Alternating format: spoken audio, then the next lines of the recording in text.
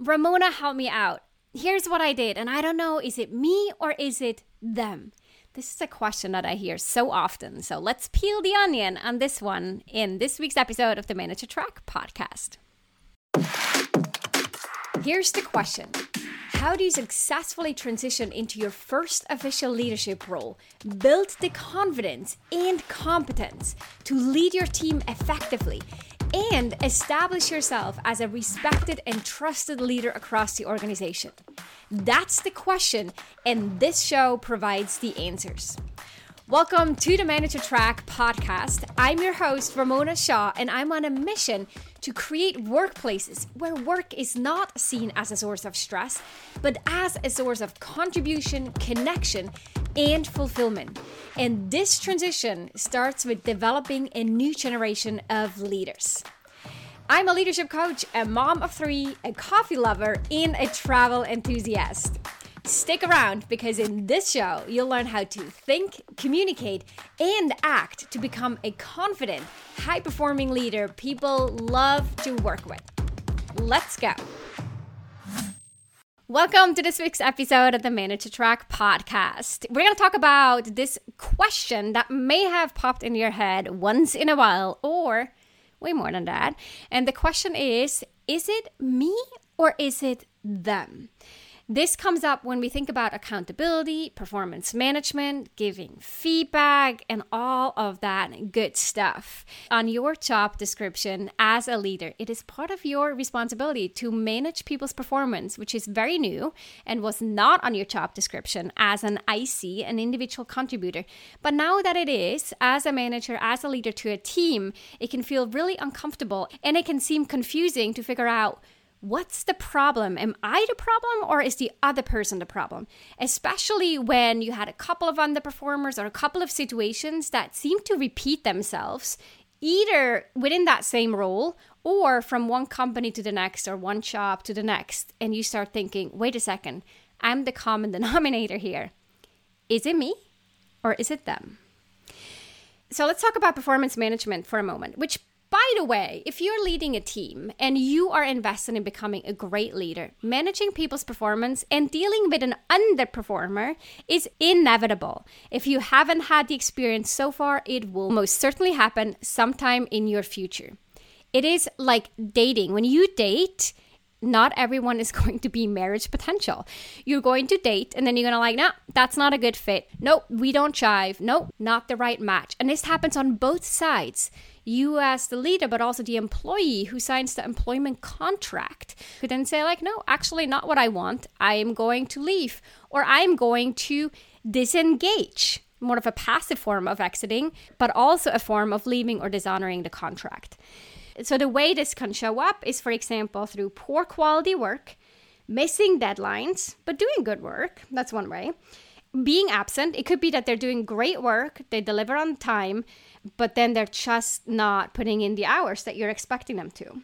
They could have poor communication, which could be just confusing emails or typos and grammatical errors that's beyond what's acceptable. It could also be a negative attitude. They might have great skills and they deliver, but their attitude is a real problem, not just for you, but for the entire team. It could also be that you think this is a pretty good, decently performing team member, but then you start hearing complaints from either clients, vendors, or other leaders in the organization who do not like working with them or feel like this person is hindering progress or is getting in the way or is making things more difficult than they need to be, and so forth. All of these different examples are ways that a performance issue could come up. As a personal example, I was in a role where I had to proofread other people's writings. So I would have to write up and talk about and explain something, and then I would have to proofread and make sure that what they're writing, what they're saying is factually correct, but also is written in a way that's easy for our audience, our readership, to grasp the main message, and of course is grammatically correct as well. Now, the challenge I had in this situation was that There are the factual things that you can check and that they're either right or wrong. And then there's also grammar that can be right or wrong. But then there's this huge gray zone in between. You can write a sentence in many different ways, and the message is correct, the facts are correct, and even grammar is correct. One could be straight to the point, easy to read, and another one could seem to be more complicated than it needs to be, and difficult or even confusing for the reader. So that was gray zone, and I had to figure out, when I'm reviewing people's work, when is it that my standards are just too high? And what I'm looking for, not even too high, it's just my unique standards. Or when is it just my way of writing and my preference? And when is it actually a performance issue? And so that's the gray zone. And when we deal with performance issue and that question comes up of, is it me or is it them? We're often dealing with a situation where there is a bit of a gray zone. It's our standards that we set, which may be because of our personal preferences. There could be other ways. There could be other managers who would have a different tolerance level or even different preferences, and they may not think that this is an issue. So this is a little bit tricky, and I want to unpack this with you, because although it is tricky, it is not complicated. Because in the vast majority of cases, and if I had to put a percentage on this, I would probably say in about 90% of cases, the answer to the question, is it me or is it them? It is both you and it is them. Now, because we can change ourselves way faster and way easier, and it is our number one job is to look for ways that we co-created a situation or that we can take responsibility. And all of that is leadership. And only second to that is to work with the other person to help them make the necessary changes. So let's start with ourselves. Here are 3 specific aspects that you need to consider, and I suggest you go through them step by step to see where is it that you have co-created this situation, and you can make some changes in order to create a better environment and setup in the future. So no blaming, no judgment, no self-loathing. This is all just about learning and getting better based on past mistakes. So the first area is your expectations. And this is really important because when it comes to accountability does not start with giving feedback and holding people accountable. That's almost the last step in the process. Accountability starts with setting expectations.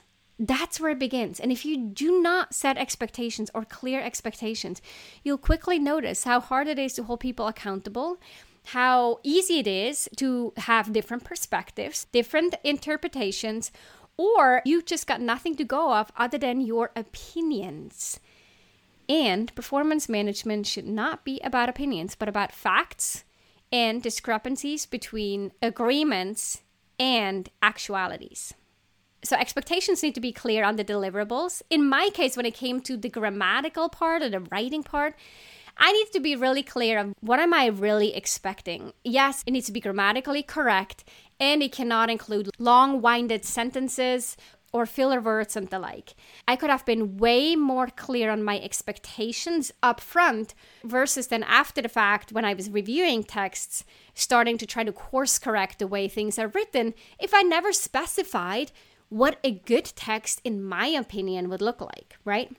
So in that personal example that I'm sharing, I failed in setting the expectation. And if I don't set the expectation and do so transparently and openly and clearly, I don't have any right to be frustrated or upset about it at the end of it. I never made that clear, right? So that's how I co-created the situation back then. The second part that we need to be clear on and that we're often forgetting about, which is the behavioral aspect. So what are the behaviors that we're expecting? And in my experience, working, coaching, and training hundreds of new and mid-level managers, the behaviors are the more challenging one, because for many, it's a lot more uncomfortable to correct someone on their behavior, especially if they're adults and especially if they're older than us. And we think, I shouldn't have to tell this person to be on time. I shouldn't have to tell this person that a deadline is a deadline. Or I shouldn't have to tell this person that it's not okay to complain about the boss's boss in front of the entire team. I shouldn't have to tell an adult that that's not okay. Well, while that might be a nice reality, it is not our reality. Yes, we do have to specify certain things.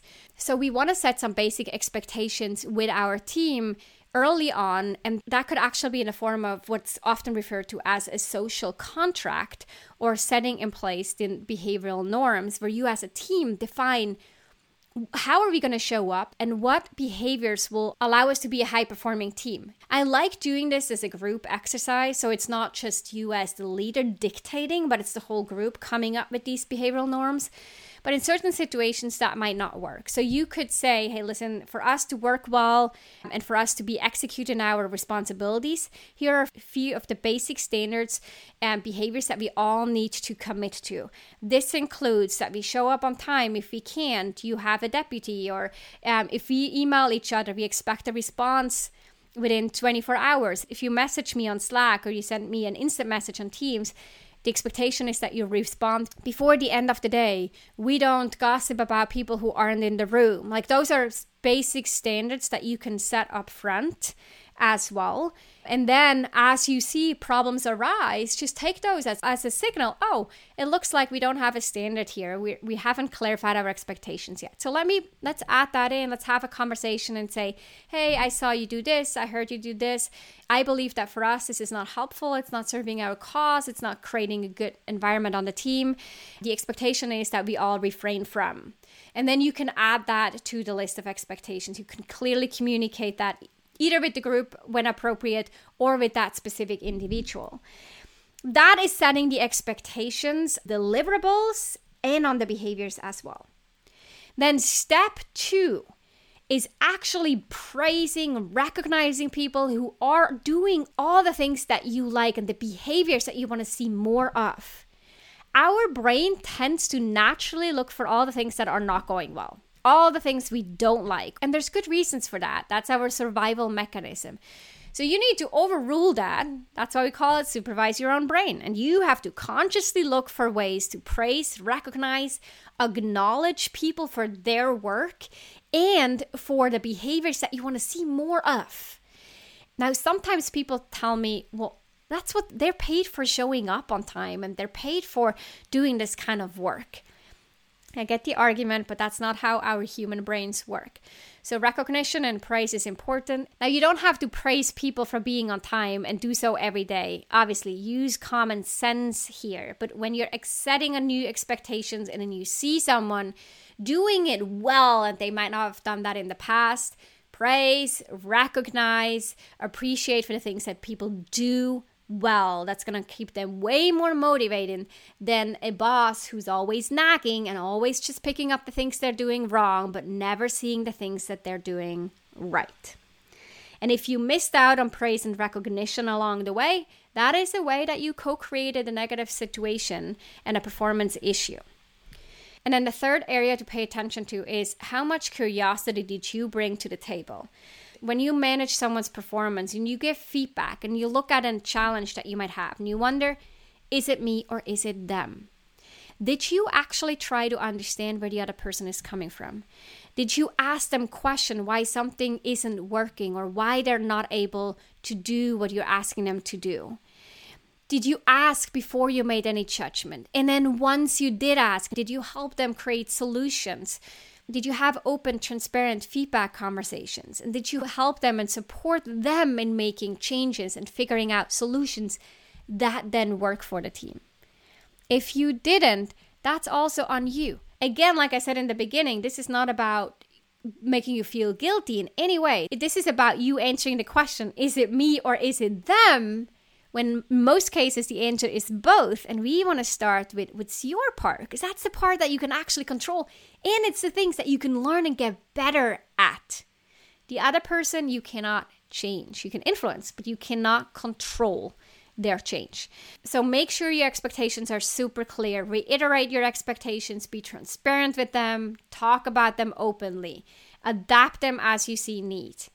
Praise and recognize positive behavior. And then the third point was drop judgment early on. Start with curiosity. The vast majority of people don't get up in the morning wanting to be a pain in the butt for other people. They want to do well. So what is it that gets them off track and then help them work on solutions?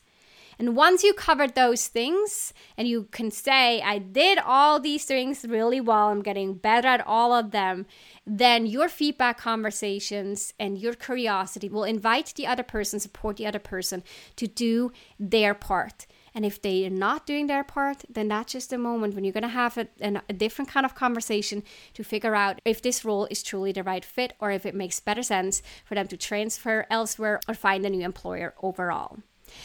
So I hope you find this helpful, especially if you have this question, is it me or is it them, in your head more than you'd like to? Thanks so much for listening, and I'll see you next week in another episode of the Manage to Track podcast. If you love this show, then you love even more my free training for new managers. If you haven't watched this training yet, then I'll strongly encourage you to sign up at ramonashaw.com/masterclass. You'll discover the key shifts you'll need to make as a new manager and the number one most common mistake to avoid. Plus, you'll walk away with actionable tips that you can apply in your role right away. Go to ramonashaw.com/masterclass to sign up.